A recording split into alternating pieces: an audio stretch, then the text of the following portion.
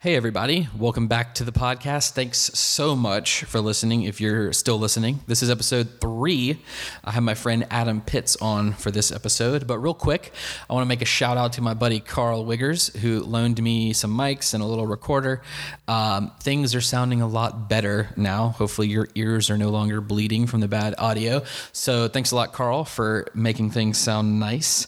So Adam Pitts is a real estate agent and broker, and he flips houses and apartment complexes. He's an investor. And so I, of course, really wanted to hear about all of those things. We probably went too far in the weeds, actually, for the first 30 minutes of this episode. So if you're not interested in real estate, just skip that part or make it through the first 30 minutes. And I promise we get into some really cool stuff. He talks about climbing mountains, and which he's done a few times. He talks about being a parent, which I am about to be, so that was great to hear. We even talk about life itself and the legacy that he wants to leave behind. I thought it was really great, and we recorded this episode actually in his office, and he's got some inspirational quotes on the wall in his office. And, sometimes some people are like, motivational quotes, like, what do they really do? But it was really cool to hear him actually talk about his life in a way that lines up with these quotes, and him not even realize really that was happening. So somebody that lives out what they talk about is cool. And it was really cool to hear about some of the things that he's worked on, is working on, and plans to do in the future. So thanks again, Adam, for your time. I appreciate you sharing a little bit with me, and hopefully all of you out there enjoy this episode.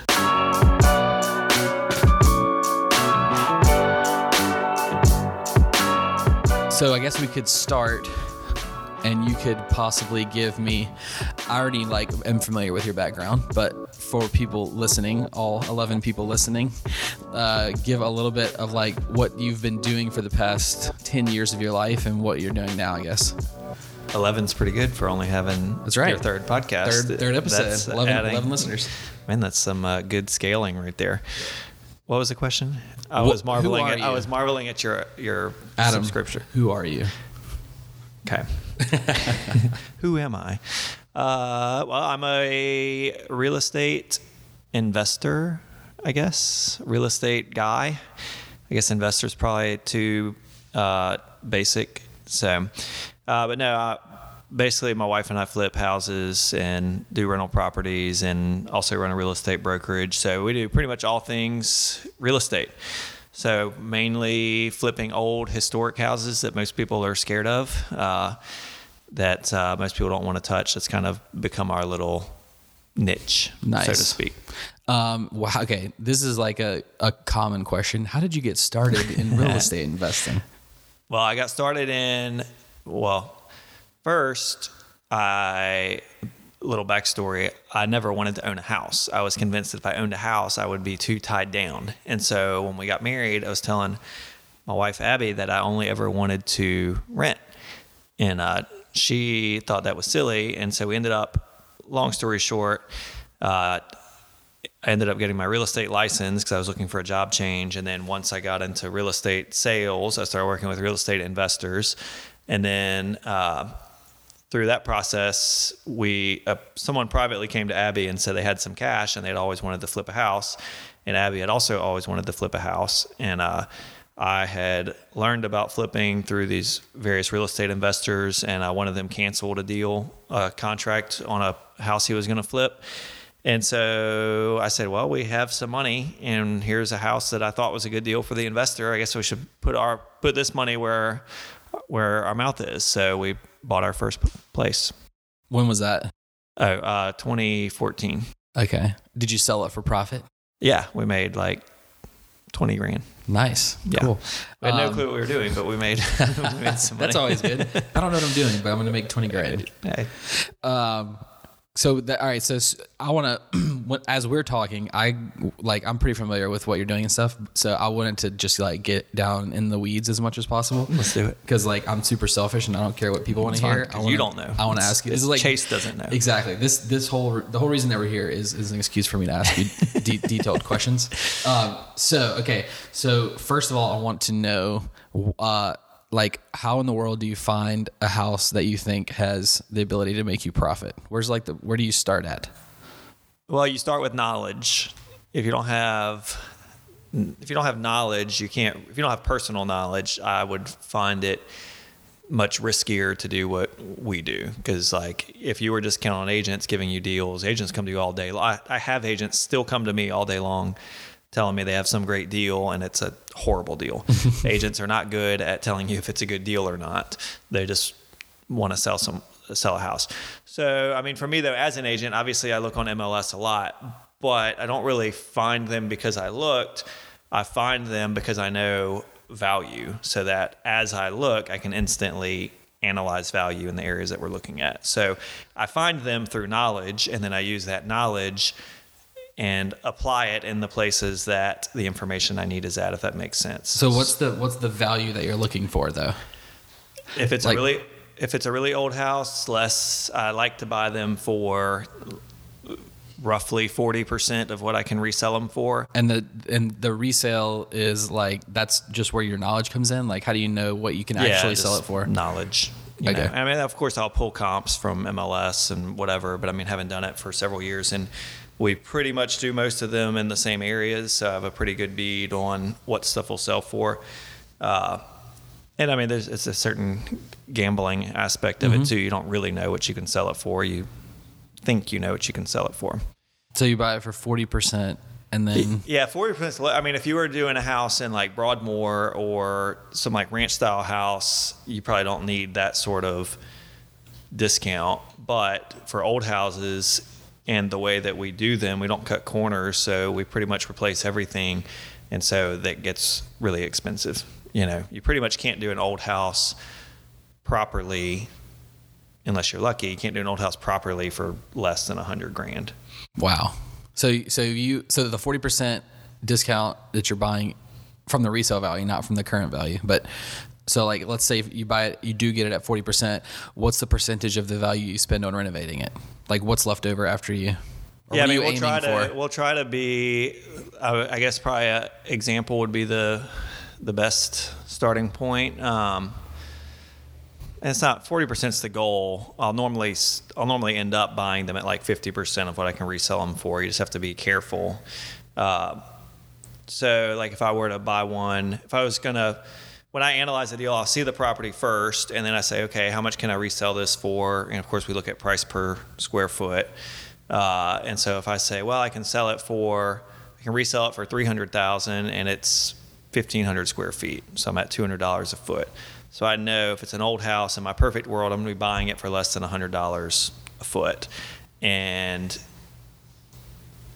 yeah, that's pretty much, I mean, I use super simple math. 300, I need to be less than 150 buying it. And if you can't get it, then you just move on. You're not getting hung up on. Yeah. I love deals, and I have a really bad habit of getting excited about the deal and then like once you get the deal, you still have to do the work. Right. And so to me, there's one cardinal rule of thumb, which we now have kind of made, like it really should be on the wall with these other quotes. It should be, it's better to miss a deal than lose money on a deal, which sounds common sense when you start buying these properties. For one, they're hard to find. And so you are compelled to want to make deals work. But having done a few now where I've worked on them for months and months and months, in one case almost a year and a half, and then you lose money on it, that's the worst. Because it's not like once you start the deal, you can just bail. Mm-hmm. Once you have it and you're doing it, you're in. And so much better to pass than make a mistake. Okay, I have a couple train of questions coming off of that. What have you lost? How many times, like, what's your batting average on losing money and making money? Well, with the way we run our business, sometimes losing money is a little subjective because there's been some that's been really tight, but we fund a lot of our bills. We just roll them into reno costs like car notes and stuff like that as business expenses. Breaks even technically it made some money. Yeah, okay. Right, or it may have paid a salary for me for a few months. But just on paper, there's been 2 that we've lost money on. Okay. And one of those was like close. Yeah. How many have you done? I won like my 20th. Oh wow. Okay. Ish. Yeah. So we have a very 18 good of 20. average. I'd say that's a very high batting average. Yeah. Nice. Definitely. Yeah. That's something something positive, you know? Okay, so I promise if you're listening, we won't get too deep here for a second. I'll start asking some other stuff. But so when you close on a house, and let's say like, I don't know, it's like an old house, what's like your plan? I know you're a contractor now. So how much of it are you like going in and taking walls out yourself? And how much, I mean, do you start making phone calls immediately and setting up contractors? Like what's the actual process of starting the construction? Yeah, so the process, which we're always trying to improve our process, especially if we're trying to take on more projects now. But the real process is, as soon as you get it under contract, you start bringing, you first have to figure out what layout you're going with for the most part, and then we'll start bringing out contractors, foundation guys, HVAC, plumber, my sheetrock guy, some of the stuff I can estimate myself just from experience, So you're doing, as far as like the cost and budgeting for a deal, do you kind of in your head or on paper calculate how much you're going to spend to these, because you got to pay these contractors and sometimes they end up costing more than you expect. Like what's the plan for that at the beginning? I try to bring that's why the clearer scope of work you have on the front end, the less change orders you should have during the process, So I don't really, there's always some estimate that's going to change, but I'm pretty good now at ballparking. Like there's a house we're about to close on and it needs a whole new roof, and it's like a big roof project. And in my head, looking at it, I said, I bet we can probably get a quote for about 18. And I got 2 quotes, both right at 18. So you do it a few times and you can start kind of estimating. And I had also created a spreadsheet where I calculated cost from previous projects and then just did some quick math to kind of figure out what my vendor's average like cost per foot or cost per whatever was. And then I made it where I can plug in those numbers on my next projects and it'll spit out approximately what their bids will come in at. Gotcha. So just stuff like that. But it's more of an art than a science for these types of jobs. I guess because you could always change your plan on like what you might actually do if something doesn't come out back priced where you expected. Yeah, it will always cost more than what you want it to. That's what I've literally been involved in 0 construction projects in my life, but from looking at them from the outside, I'm very much now I realize now that all the projects cost more and take longer than you originally planned. Yes, seems like that's always the case. It will never be cheaper and it will never be faster, no matter what you do. So okay, backing out a little bit, I want to talk a little bit because you're a business owner and you've been. Technically, as a realtor, you're a business owner because you're kind of like your own thing. Right. So you've been a business owner for like, what, 10 years? No. Or you're old 7 now. years. So, I know. Time does pass. But yeah, I guess 7 years. And so we're sitting in your office right now, and you've got quotes on the wall here from like Arnold Schwarzenegger. Everything you've ever wanted is on the other side of fear, George Adair. So what is your approach now that you've been working for yourself for 7 years? How do you balance your 30-year goal and then like I need to go take down this wall in this house? Like what's your daily thoughts and planning kind of around that stuff? Well, initially I want all my goals realized now. Right. But that's really not the right way of viewing things. You really have to take little steps to get there. So now the part, like for years, like when we first got into flipping, I knew nothing about construction, like 0. My degree was not in construction. It's not like I had no knowledge, but I had a degree or anything. I knew nothing. So over the years, I've learned a whole lot, up in February, getting both my contractor's licenses. So I've learned enough, and now I'm trying to transition from the point of swinging hammers to managing the projects. Because at this point, before my knowledge base wasn't there, to be able to walk through a job and like know if people were doing things the right way or cutting corners or whatever. Now that the knowledge is there, I need to switch my role from a job that I could be paying someone else $15 an hour to do into a management role so that I can grow and now begin to build the structure to actually build something larger versus like, just doing a few projects a year. I don't know if that makes sense. So it's hard for me because I'm very task oriented. So I'm like, this wall needs to come down today. And there always is that, but we recently hired somebody and kind of hired 2 people. And so we hired them with the understanding that it requires me to extricate myself from the daily activities as much as I can. Otherwise, hiring people doesn't make any sense. So what you're doing now, you're kind of trying to scale and grow into a larger construction company type. Not a construction company, but you want to be able to do a lot of projects at once. Not a construction company. We're trying to scale so we can do more at once, of course, make more money, but also just for more flexibility. Like, I didn't become a business owner to sit in 110-degree houses swinging hammers. I became a business owner to make money, create jobs for people, and allow myself to pursue other things I'm really also interested in. So for me, the organization side of it now has more to do with, obviously we had our business ventures, and so it's like I want this organization so that these profitable flip ventures can continue, but there's a process so that now mentally I can be expanding into trying to get other things going too, if that makes sense. Okay. And you can't do that without, the structure, and I can't pursue other things if I don't have income coming in. So it was like, in my head, it's like, okay, big 30-year goal, we have all sorts of stuff. I still would love to have like a tech company, all this stuff, but how do I pay for it in the meantime?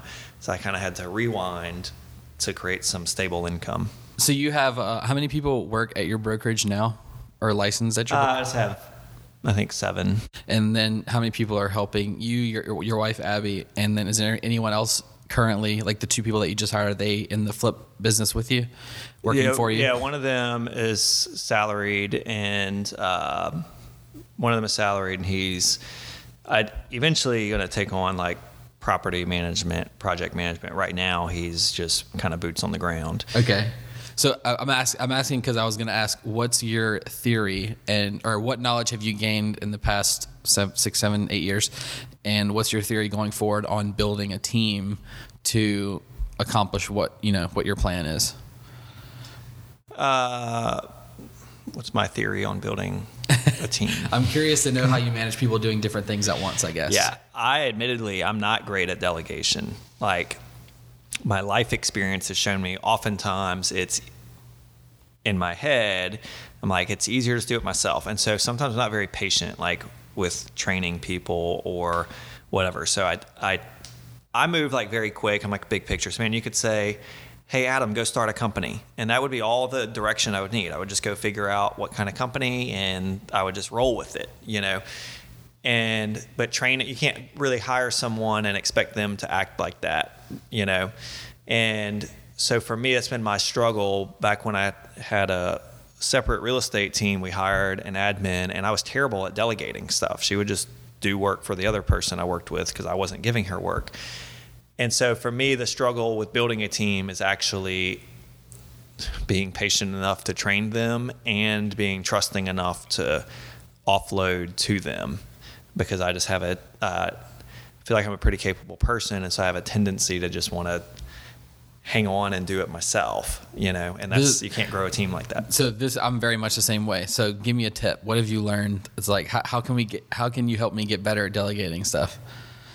Do you have any secrets? I don't have any secrets, but what I have learned thus far is like, I think it has more to do with, obviously there's a baseline of like whoever you're delegating to has to be capable of doing it. Like if you're trying to code something, you're not going to delegate it to me.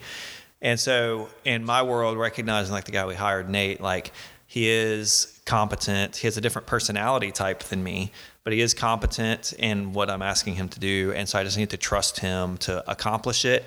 And also make sure that in the delegation that I have taken the 10 minutes of necessary prep time to make sure he has the information he needs to accomplish it. Because sometimes it's a conversation Abby and I have a lot, because I'm so big picture. I just assume everyone else is like that. Whereas a person you're delegating to, or maybe a member of your team versus you as the leader of your team, the member of your team probably has a different personality than you. And that's probably a good thing, because it probably means they want to be the team player, not the team leader. And so recognizing that that everyone isn't the same as me, it's like such a novel thought. Recognize everyone's not the same as me, and therefore, like, the personality type of a good team member, someone that you actually can trust to delegate things, they just need a couple minutes of giving them information. And then I oftentimes find it's most helpful for me to leave. So like I tell them what I need done, and then I leave so that I don't just end up doing it. And then when I get back later in the day, it's just magically all done really well. Nice. And so that helps me slowly improve. So is this quote on the wall the biggest thing? Everything you've ever wanted is on the other side of fear. So is it just the fear of giving someone a task to do that's the burden or the hurdle to overcome? Yeah, it probably is. It probably is a very relevant quote for that. I wouldn't have thought of it in that perspective, but yes, I honestly, it's a good thing to say, because I have really big goals. It literally will never happen without me letting go of the fear of like delegating, and the fear, they won't do it right, because I can't do it by myself. And side note, I don't know if you watched the show, what's it called? Billionaire something. This billionaire guy, and he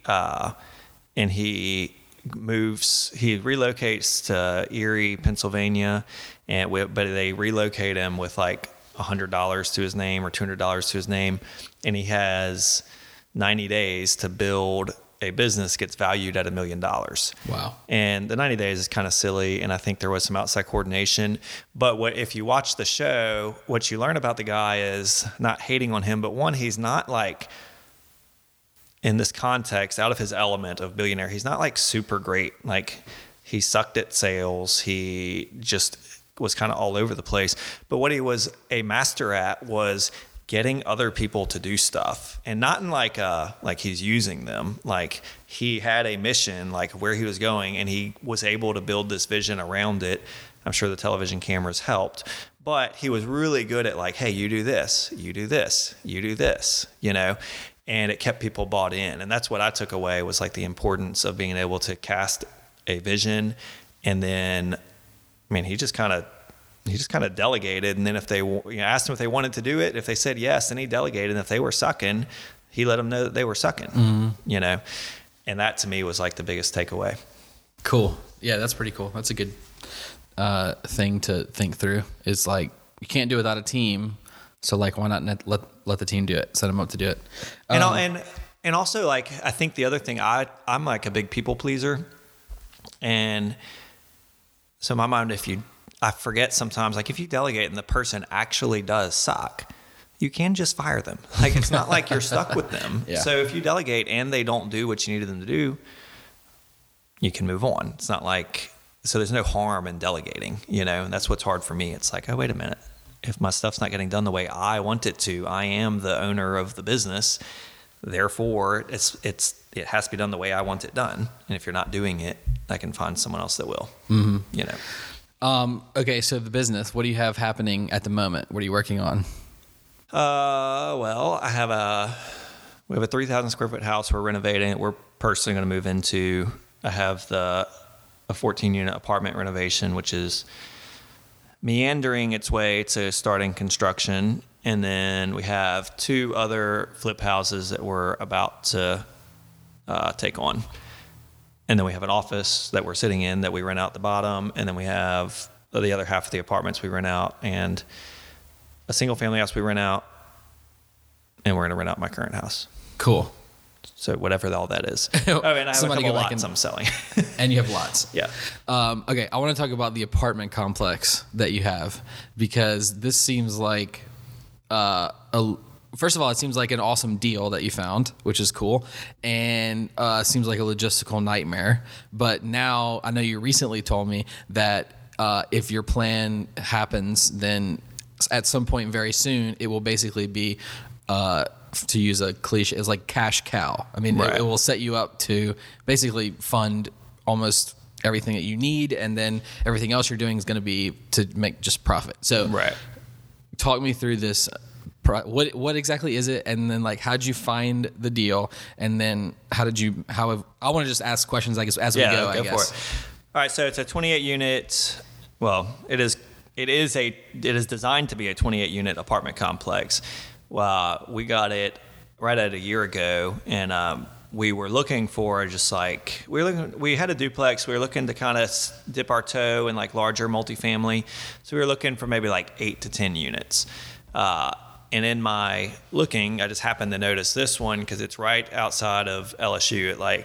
It borders LSU's property, and but it was 28 units. But we always like things that need a little bit of work, and so the description said it just needed cosmetic work. So I was like, well, 28 units. It's kind of my personality. It's 28 units.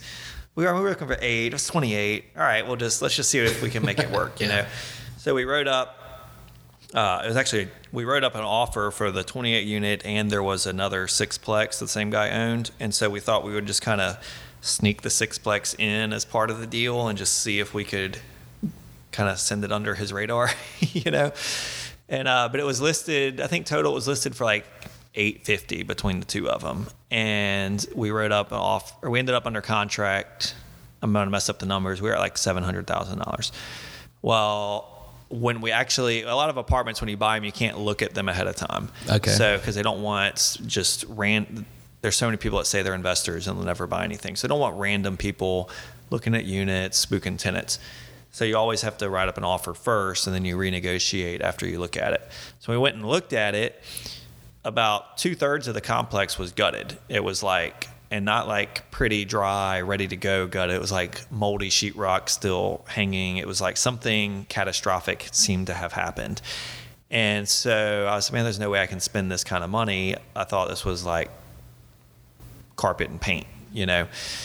So we immediately told the seller, like, hey, we can't do this unless we're half of this price. So we have to be $350. This place is falling apart. Thought he would just laugh at us, but he agreed. So he said, all right, I'll lower it to $350. So then at this point, I didn't have my commercial contractor's license. So I was bringing commercial guys through, and they were all telling me like, dude, you need to run.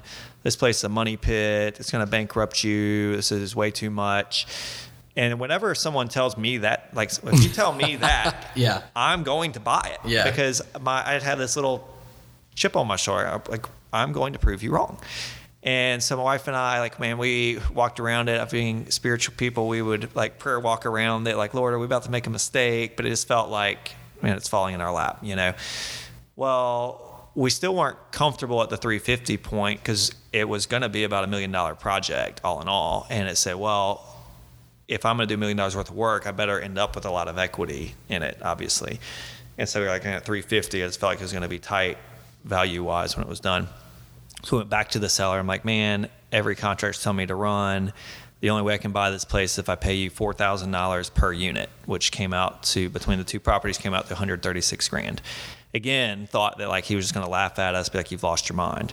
Well, to our shock, he accepted it. And so we bought 34 units for $4,000 a piece, $136,000 total on this property that was listed between the two of them for $850. Deal of a lifetime. No doubt. I've had so many people bring me to coffee wanting to hear about what I did for this deal.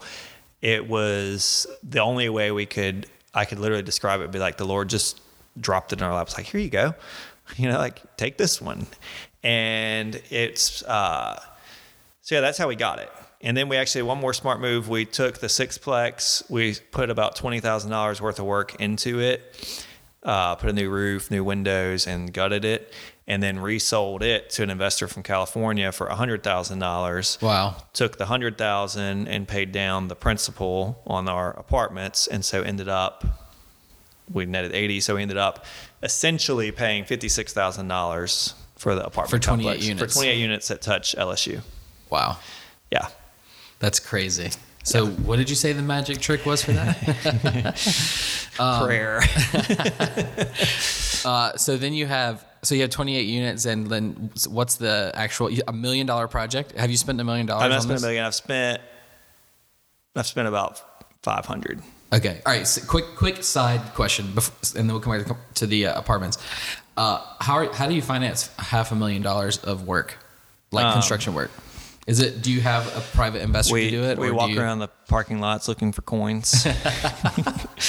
No, we have just a local bank that I developed a good relationship with the lender. So you do construction loans to finance the project. Yeah. Okay. Is it like a business pitch? Like you have a relationship with them now, but if somebody wants to do something like this, do they have to go into a banker and basically have the whole thing, like a business plan laid out? They make the pitch and they say yes or no, or? Yeah, I doubt many banks would loan you on these apartments unless you were like super well qualified, like had a bunch of cash reserves, you had a bunch or of something, money, yeah. right? And that has not been us, but yeah, I mean, I think it's just that this particular banker was a combination of things. I was good friends with a friend of his, and so I got to meet, used them on some smaller deals, developed a good reputation with him, and just kind of a perfect storm, Mm-hmm. So it depends on the person. We've been very fortunate because we've been able to use this program for 80% of what we've done, and just some of the nuance of his program. Most of the properties that we've flipped, we haven't had to put. We have no investor partner, and we haven't had to put any of our own cash into it. And so it's like, whatever your return is on zero money invested. Yeah. So it's like infinite return, but it's just been beneficiaries of a really great loan program. So I have like two sides of the question on how you planned and because you're still currently renovating the apartments. We're about to start phase 2, which is the second half of right. Okay. Yeah. Okay. So two questions you could answer them at the same time, I guess, is at the beginning of you now close on the apartment complex. You've got the money side, and then you've got the work side of this plan to renovate. What do you do? And maybe this might be super in the weeds, but I'm curious. How do you plan? How many people were in the apartment complex when you bought it, like renting? Essentially 5.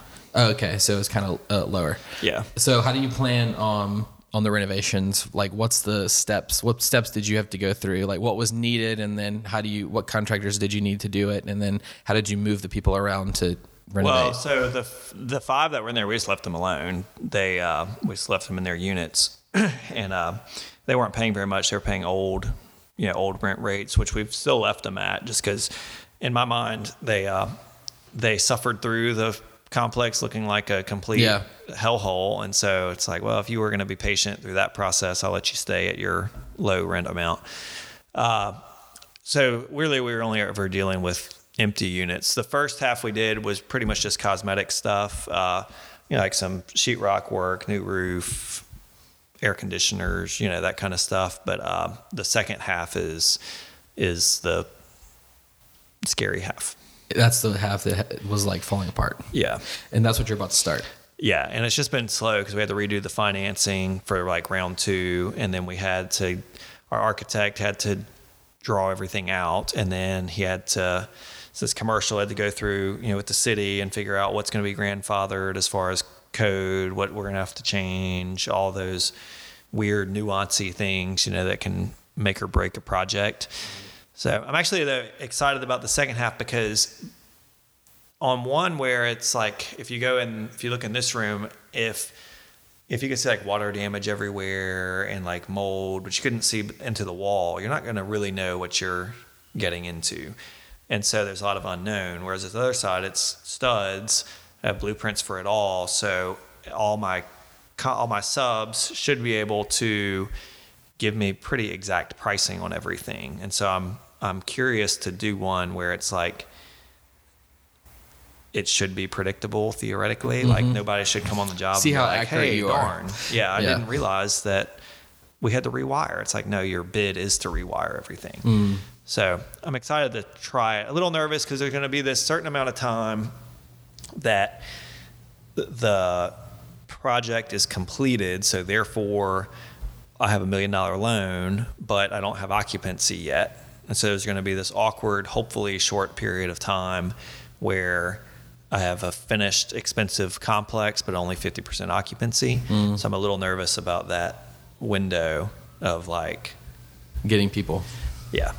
And then, so then the money side, and then I promise we'll go to something a little less. There's somebody listening like, why are they even talking about this? But I'm interested still. So the money side, like when you go get a commercial loan, like you lay out the project and say, I need this amount of money. And then what's the process? Do they just give you $500,000 and then you have to put it in an account and then spend it wisely? Or like what's the... No, so they do an appraisal subject to all the work you say you're going to do. And then they'll loan me 80% of whatever that appraised value is. And then I make draws from that. So like, as I need money, I email the bank. I say, hey, I need to pay my window people and Gotcha. deposit for HVAC. I need $50,000. Then they put $50,000 in the account. Gotcha. And then they also send a bank, like an appraiser inspector, to come make sure that the items I said I was doing are getting done. So to make sure I'm not just drawing money and going on a trip. So or something. are you going to, let's say 10 years from now, you do have like a bunch of money saved up from profits on successful deals. Are you still going to go through a bank to do work like that? Or would you then use your personal money to kind of avoid all of the checks and balances that the bank has to do that probably slows you down some? Yeah. And not pay It would interest. just depend on the deal. You know, a lot of people will buy it with cash and then refinance, like cash out their money later, but it would just depend. Sometimes you need to buy it with cash, like just for flexibility. And then sometimes it's like maybe the seller's not in a huge hurry. And so you can just go a slower route, you know, so it just depends. I mean, the beauty of using a bank is you always get the leverage, you know, so like I mentioned, if I'm putting no money into it and my return is whatever, $10,000 a month, then it's literally an infinite rate of return, you know. Whereas if I had to put $1 million cash into it and now I'm getting, you know, $100,000 a year out, that's still fine, but it's only 10%. Yeah. So, which is what's a good? Do you know like what's a good rate of return for? It's all subjective to a million different things. Okay, pivot. Segue, not a good segue, but bailing. We'll probably come back to the real estate stuff because it's interesting. You just posted, which actually was perfect timing for us getting together and chatting. But you just posted a picture on Facebook of a mountain peak. Yes. So let's talk about mountain climbing. What's so great about mountain climbing? What's so great about mountain climbing? I've always loved mountains. So, and I've always gone places with mountains. So I think some of it's just growing up around them, you know, and then just growing up around them.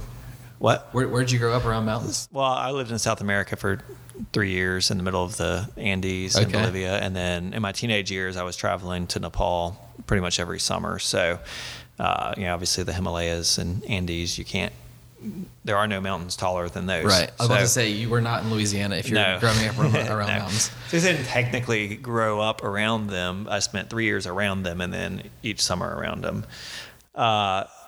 So the mountains, it's like one of those things. I did a climb in 2014, right around when we started flipping houses. Actually, when I was climbing the mountain, Abby was having to finish the flip. So she finished our first flip while you were climbing off gallivanting. Yeah. Right. So, but I climbed it was about 21,500 feet. And I just found so many like parallels between mountain climbing and life. It's like mountain climbing high altitude is really hard. And it's not a fast process for the most part. And so you have to, and even to climb a high mountain, you have to spend a lot of time doing nothing leading up to it. Like you just have to acclimate. So you just get to high-ish altitude and then you wait, you know? Mm-hmm. So like Everest climbers, they'll spend 6 weeks prepping, acclimating their bodies before they actually get to push to do the thing that they were setting out to do. And then when you even go to set out to do it, it's like the slog of mountain climbing. It's like, this is terrible. Every step, you're like, this freaking sucks. I want to turn around. But that moment when you get to the top, like makes it all worth it, you know? And so I just personally experienced so many life parallels. Like, man, how many things in life, like big goals that we have, big like peaks that we're living towards, and we get impatient and like we don't want to spend the time like preparing internally, you know, because if you try to rush to the top of a mountain, you'll die. There has to be internal changes to your blood, to your lungs that you can't see, but they have to happen or you can't survive the peak. And so for me, it's just like this parallel of, man, I need to be changing internally. Maybe it feels like I'm not making progress to my goals, but like, am I improving as a person? Am I morphing into who I need to be? So there's like the mystic side of climbing, and the second side of it, man, it's super cool. Not that many people do it. Mm-hmm. There's a certain element of risk, which is what makes it fun. And it's just, I don't know, it's just cool. How many mountains have you climbed? Just a few. What was your favorite one? Mount Illimani in Bolivia, because I always saw it growing up and I always wanted to climb it. And it kind of stands alone by itself. So it's just this really big, imposing peak that there's nothing else really around. And you're just like, man, if I was on top of there, I'd feel like I was on top of the world. That's cool. So how do you prepare? Like, what's the preparation for doing that? And then also, like you said, it's a long process to do. Is it strenuous? Like every step is like your body is hurting, or is it it's more of like you just have to stick with it until you get there? All of them. It's like, it's strenuous, and you're mentally like, I don't want to do this. Like, you're gasping for air, and this was 21,000 feet. Obviously the higher you go, the harder it gets. Physical preparation, I would just try to do like in kind of intense workouts, but I kind of knew going to 21,000 feet, that's not like so high that you're likely to die from altitude or something. So I kind of knew it was going to mainly be like just mentally, can I make myself do it versus like my body being able to do it, because so much of mountain climbing is obviously you're going to go climb Everest, you need to get yourself in shape. But like, if you're in reasonable shape and you have the mental fortitude, you should be able to climb a 21,000 foot mountain, Mm-hmm.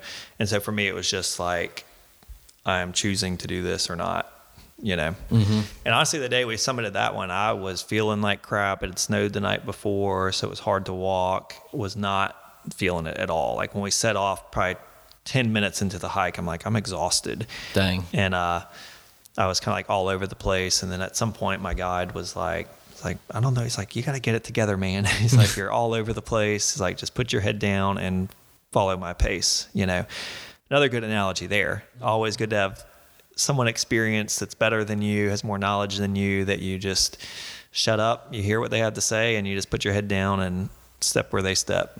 How long was that process, climbing that mountain? Was it like a day or? No, it was like a 3-day event, sort of, maybe 4, depending on how you look at it. So you hike for a while and then you drive, sleep in a and then tent. you hike, and you sleep, and you hike more halfway up the next day, sleep in another tent, the rest of the way up the next day, and then depending on how you feel, you either go all the way down or you go halfway down. Cool. And what's it like? Was there in that particular one, was there one moment where you take one last step and then you're like, okay, this is the top? Not on that mountain, unfortunately. That one kind of has like a rounded top, so you just kind of like you're at the top for a few steps for a little while, yeah. And also it was snowing and like cloudy, so when I actually only knew we were at the top, so the guide was like, "We're here." Like looking around, like where are we exactly? But no, it was one of those things. I got down and I was like, I'm never doing that again. And really? then like after you accomplished this huge thing, and yeah, it's like you put on all. After you were done, you're like, I'm never doing that. Yeah. Wow. And a couple weeks later, it's like I have to do that again. Was it like the way your body felt? I'm never doing it, or was it just it wasn't worth it, or what was it? It was just hard. Yeah. I mean, just really hard, and just kind of you're uncomfortable and cold, and it's like there's no like reason you're doing it. It's not like your family's at the top and you have to rescue them. Mm-hmm. You're just choosing not to getting do it. paid to do it, Right. So it's like kind of pointless in a weird sense, but also not. So it's like it's really this weird. It's a weird thing to like. I'm not gonna lie. So are you ready to go climb another one now? I would love to climb another one now. Hence the picture. What's the next one? Is that the next one? What mountain was that you posted the picture of? That mountain's called Amadablam or something. It's in Nepal. It's a really crazy looking mountain. If you look at it The picture. If like the picture that he posted it was basically like a couple people, and then on their left side was like an infinite drop, and then on their right side was like an infinite drop. It was like they were walking a tightrope almost, and it was snowing, and they were just like above the cloud. It was crazy. It is a very crazy picture. It's hard too though, because now with 2 kids, there's this element of like, because even when I was climbing before, we didn't have any kids, but even before the climb, there was part of me that was like, why am I doing this? Like, I have a wife at home. There's no point for me being out here. So I don't know, just being real, I don't know if like, I'd just be picky. I will definitely climb another mountain. I'll just be picky about what it is. Like the one I climbed it for personal reasons. Like I'd seen it growing up, but there was also the fact of it is not like some advanced climb where you're having to just cling to the side of a mountain. It's more of like an endurance steep hike. Mm-hmm. You still have crampons and you're in the snow and ice and you have an ice pick and all that stuff. But realistically, the odds of you dying on a climb like that are no different than if you were to go hike through the Rockies or something. I mean, maybe slightly higher, but they're minuscule. Well, 21,000 feet, I'm sure there's some additional risk. But it's not like every year people die climbing this mountain. Yeah. So if I were to do another one, it would be something along those lines. There's one, I don't know if I would do that one I put the picture of. Mm-hmm. I would love to think about doing it, but I don't know if I actually would. There's one in, where is it, Kazakhstan I'd like to do. It's called Peak Lenin. And I'd kind of like to do it because it's a little taller. It's like 7,000 meters. So it's kind of like the step up. The last one I did was like 6,500 meters or something. And then I would also like to do Aconcagua, which is the highest mountain in the Western Hemisphere. But the nice thing with it, especially with having kids, is that it is, some people say it's super boring. It's literally a long, high altitude hike. Like the normal route, there's like no technicality to it. So you're not going to die, mm-hmm. but it's going to be mentally hard. Long trek. Yeah. So I think that would probably be the next one. Cause with kids, man, the risks reward. It's right. Like, this isn't how I feed my family. Why would I go? I'm not going to go do anything stupid. Right. So speaking of kids, you have 2 kids. I'm about to have a kid. I need some tips on parenting. How do you do it? How do you keep your kids alive? I'm like thinking about, we're about to have a baby, and then let me tell you this. We're supposed to take them home. Like, we're supposed to keep them alive. I don't know how to do that. Here's my overly pragmatic theory. And this probably comes from you've traveled some too. So having traveled a good bit, oftentimes to crazy third world places, and kids survive all over the world. Like it's not like kids are just dying from parental mistakes left and right for like non-obvious things, So I took some of that thought into it of like, okay, obviously I'm nervous, my first kid, but they're not as fragile as people think they are, if that makes sense. Yeah. So I think my only advice going back is probably just, I think we've done a pretty good job of this, is just enjoying it. Like, yeah, they're crying, they're tiny, they're crying, and you're sleepy. Okay, like, mm-hmm. it's going to happen just a couple times in your life, that you're going to have this little tiny baby. And so what, they cry, what else are they supposed to do? They don't know how to do anything else. It's the only way to communicate. I think some people get like too freaked out about, like, I'm not getting any sleep. I guess just a season. They will eventually start sleeping well, whether it's at 3 months or 6 months or a year or 2 years, but you're only going to have them. Like, I think some people miss that, like, man, this is it. Like, this season with your little kids, that's it. You don't ever get it again. Mm-hmm. It's like, man, you may have big career goals. You may want to take over the world with your business, but like, guess what? When your kids start school, man, go grind out work hours, but man, when they're like 1, 2, 3, and just enjoy that time. Like, you're never going to be old and be like, man, I wish I would have had 3 more years that I just really pushed into my business, but you might be old and say, darn, I miss when my kids were little and I was working 80-hour work weeks. Yeah. So that's like kind of one of our pillars is like, man, just obviously there's that balance. You can't just go into cocoon and not do work, but in my opinion, especially when they're young, like, man, just relax. just how old try are your to kids be right present. 3.5 and 1.5. Okay. So what is your normal balance on work and spending time with them? Like, are you working 5 days a week or half a days, or what's your... Well, our work is different. I mean, normally I get up with the girls because the youngest one still doesn't sleep well. So I'll get up like 6:30ish and get them going, and I normally start working, answering emails at least right when I get up. And then throughout the day, it just kind of depends. Abby will normally bring the girls by, whatever project we're working on. Or I'll try to grab lunch with them, or we go grab coffee in the middle of the day. It's kind of fluid, Some people probably think I don't work because like I try to be around Abby and the girls as much as I can while still getting stuff done. And then in the evening, honestly, Abby and I normally we get the girls down at 7:30, and the next couple hours we're going over work stuff, So it's weird because it's not 8 to 5. You work for yourself, so it's kind of like you're kind of always working, and you're kind of not always working. Yeah. Or you're kind of always not working. Yeah. Yeah.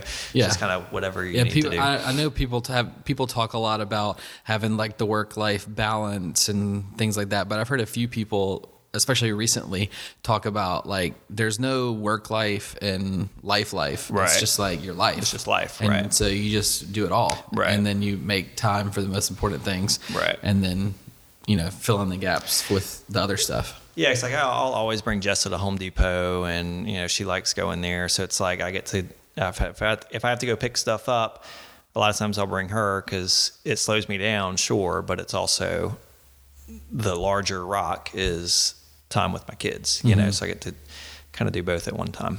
I'm curious to know if there's one thing, or maybe there's like a million, or maybe there's zero. Thing that is completely different as a parent than what you thought it would be before you had kids? I think that... Is there something you totally just thought, you just totally got it wrong, and it's totally different? No, I wouldn't think so. I had no expectations. I was the youngest. I was never around little kids. I had zero expectations, honestly. I think one of the weird things, it's probably going to sound... maybe it won't sound weird, but is like how much you can love this little kid. And like you really do grasp, like, man, no matter how bratty your kid is, no matter how like frustrated you are, they won't stop crying. Like it doesn't matter. Like you might be frustrated, but like your level of love for them doesn't change. It gives you a really good spiritual perspective of like I've had some, just being transparent, I've had some like emotional spiritual moments when like something in my soul finally grasps that like, hey, the way that I feel about this little girl is like the way that God feels about me, and it really can drastically affect your spiritual life. And the second, so that's been one thing, is like just so many spiritual parallels, especially I think as a father, like we always read about God as the father. And so now being a father, it's like you just get it. You're like, whoa, okay. Nothing your kid can ever do. Like your kid could spit in your face and literally say the worst things to you and just disregard you, and you still would be like, come give me a hug, Yeah. And then the second thing is, I think going through life, sometimes we look at big milestones and we think that like that milestone is going to make us feel different, like, oh, well, when I'm married. And so we envision this world of like, oh, when I'm married, I'm like going to be transformed into a different person. Oh, when I'm a parent, I'll then be transformed into this person. I mean, you are who you are. So like when you have a kid, you still feel like you, and you start realizing that like, that's also how your parents feel. Like your parents don't feel like your parents, if that makes sense. They just feel like them. Mm-hmm. So you start to view, I think, your parents a little bit differently, because you're like, man, they don't feel however old they are. My parents don't feel 65-ish. They just feel like them. And then because you feel that way too. And so you're not like magically, in my experience, you're not just going to be like, oh my God, I'm a father now. I'm all wise. So like your issues are still your issues. You got problems. They're still there. In fact, they're probably magnified now because you're going to be a little bit more stressed and have less sleep. So it doesn't change. It changes you, but it doesn't change you. So like only you change you. And that to me has been like a takeaway. Like, man, if I want to change my issues, I got to fix my issues. There's no magical summit that's going, when I reach it, it's going to to alter my like internal character, if that makes sense. So I think it's been another takeaway. It's, you know, and my third takeaway with kids is just perspective. Like once you have your kids, you start thinking like, man, at the end of the day, if you have some huge business, but like your kids don't like you or don't know you, like who cares? Like who cares? You die. And then like, does anyone care? I just take, I'm trying to think of some company that's been around a while.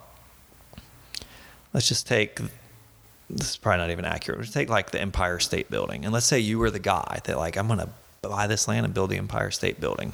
No one even knows who you, 50 years from now, no one's going to know who you are, much less care. They might be like, oh, that's a cool building.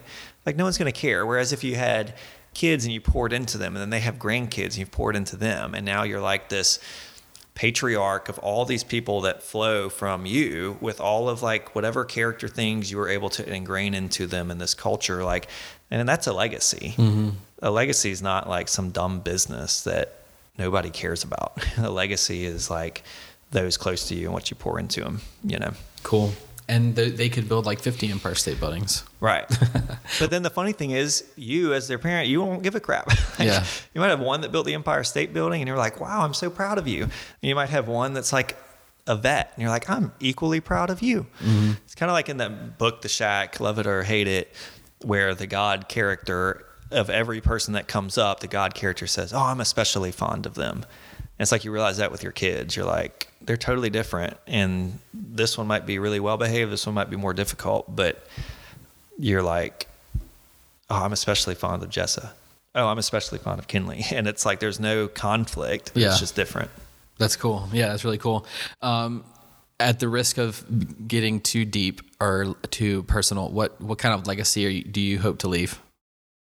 I want to leave a legacy of like a few things, but one that always comes to mind first is just generosity. I think that's one of the most important things you can have, you know, because I feel like if you're generous, then it means that you're keeping a proper perspective, you're keeping a loose grip on money, and you're keeping an eternal perspective on like what's important, you know, which is people. So to me, if a baseline is I'm going to be generous, then that's probably going to keep your course pretty correct. So generous, but also I think like an overcoming attitude of my personal life word is just the word relentless. And it's like, I feel like you really can accomplish whatever it is in life, whether it's good relationships or a business or whatever the thing is that you're focused on. It can be multiple things, but if you just don't give up, you can have those things. Like if you have a kid that's really hard to deal with, man, if you just don't give up as the parent and you just love that kid relentlessly, man, you're going to end up with a relationship with that kid. You know, if you have a business, if you just don't give up and you truly pursue it, then maybe that business doesn't work, but you're going to transform, and then maybe your next one works, you know? So to me, it's just that not giving up attitude. And then the final one, legacy, I would like to just be a legacy of, you know, character and integrity. Because to me, those are like the key. If you don't have that, like who cares? If you get rich by scamming people, who cares? You know, if you're paint this great business face, but at home with your family, you're a monster or you're not present, man, who cares? You know, if I can't look you in the eyes and say, and trust you to do what you tell me you're going to do, like what kind of legacy is that? You know? So to me, that'd probably be the most important thing. When I'm dead one day at my funeral, I hope people would say, my God, that guy was generous. He never gave up. And if he said he was going to do it, he did it. Cool. Yeah. All right. I got like one more question, because I do want to talk about the compassion that the nonprofit that you have. Yeah. And that was like actually a perfect segue just for a couple more minutes. So you have a nonprofit, Compassion United, and I want to kind of hear what your vision is, what you've done, and then what your vision is for that. Because then I think that what you just articulated so awesome, which would have been a perfect ending point to the podcast, which was like so powerful and awesome. But I think that's kind of the reason that you have this, and the reason, and like a lot of what you just mentioned, you will hopefully be able to accomplish and then spread across a lot of people with the nonprofit. Yeah. So tell me about that. So really, the reason I got into real estate was because I want to do nonprofit stuff. But I just have always had this dream of I want to do nonprofit stuff, but I do not want to pull a salary, and I want to be able to run an organization with no personal financial attachment to it, so that I can just do what's best, without it providing my bread for my table. Long story short, I finally do have a nonprofit, Compassion United, and the goal over the years has kind of transitioned into this thing where I know there's large organizations that are doing good work, but I also, through personal experience, have learned that there's lots of people out there that are doing really great things in really rough areas, but just nobody knows what they're doing. And so their struggle oftentimes is like, I know of these people in Mexico, and every month they're like, they have next to no money, but they're caring for like 40 kids that have been rescued out of like human trafficking, like horrific stories. When you hear them, you think that it can't be real. And yet they're caring for these like 40 kids, but no one really knows that they're doing it. And so there's probably people over here that would love to give if they were told these people's story in a compelling way, but there's this disconnect. So I ultimately want Compassion United to be essentially a brokerage for projects where you can come to Compassion United's website or whatever and click on any country in the world and get a list of like, whether local or Western people doing missions work in these countries, and you can see a little video about their project, a little bio about the person, and you can know that they've been vetted as much as as much as you can vet someone overseas, and when you give, it will actually go to that project. And then I'd also love to be able to connect, I guess, through social media, where you can now begin to like communicate with this person, so you can feel that personal connection. So that's what I would like to build it into. Cool. And tell me quickly, because I know you got to go, what's kind of some of the projects that you've been involved with been involved in recently? I know you just went to Nepal last year. Yeah, we did Nepal. Full transparency, we were raising money for a safe house over there, but we weren't able to raise enough money. But that was the goal. And I've worked with, of course, the people in Mexico a good bit. Those are kind of the two that we've mainly worked with. And there's a guy, I want to go over there, visit him still, the guy in Kenya. Mm-hmm. So that's, it's not a lot right now, but that's my heart. Cool. That's cool. Well, I'll definitely let you get out of here. I appreciate you talking to me. I feel like we could talk for another couple hours because it was really, really cool. But I appreciate it. Adam Pitts, real estate mogul and legacy leaver. Was that our themes for That was good. Cool. And now Chase knows a few more things. I know a few more things for sure. Definitely. Some big things I think that I could take away from that too. So I appreciate your time. All right. Thanks a lot, dude. No problem, man. Thanks, everybody, for listening to another episode of the Chase Doesn't Know podcast. If you've listened to all 3 episodes, wow, props to you. Please message me on Instagram, and I will personally buy you a meal at Raising Cane's. Speaking of, Raising Cane's did sponsor indirectly and unofficially this episode again of the Chase Doesn't Know podcast. And if you're interested to see some of the things that Adam Pitts and his wife are working on, you can follow them on their Instagram account. Their Instagram handle is Flipped Pitts, and that's Pitts with 2 T's. They post some things that they're working on. Always cool to see before and after pictures. Very, very cool. Anyways, thanks again for listening, and I will see you on the next episode.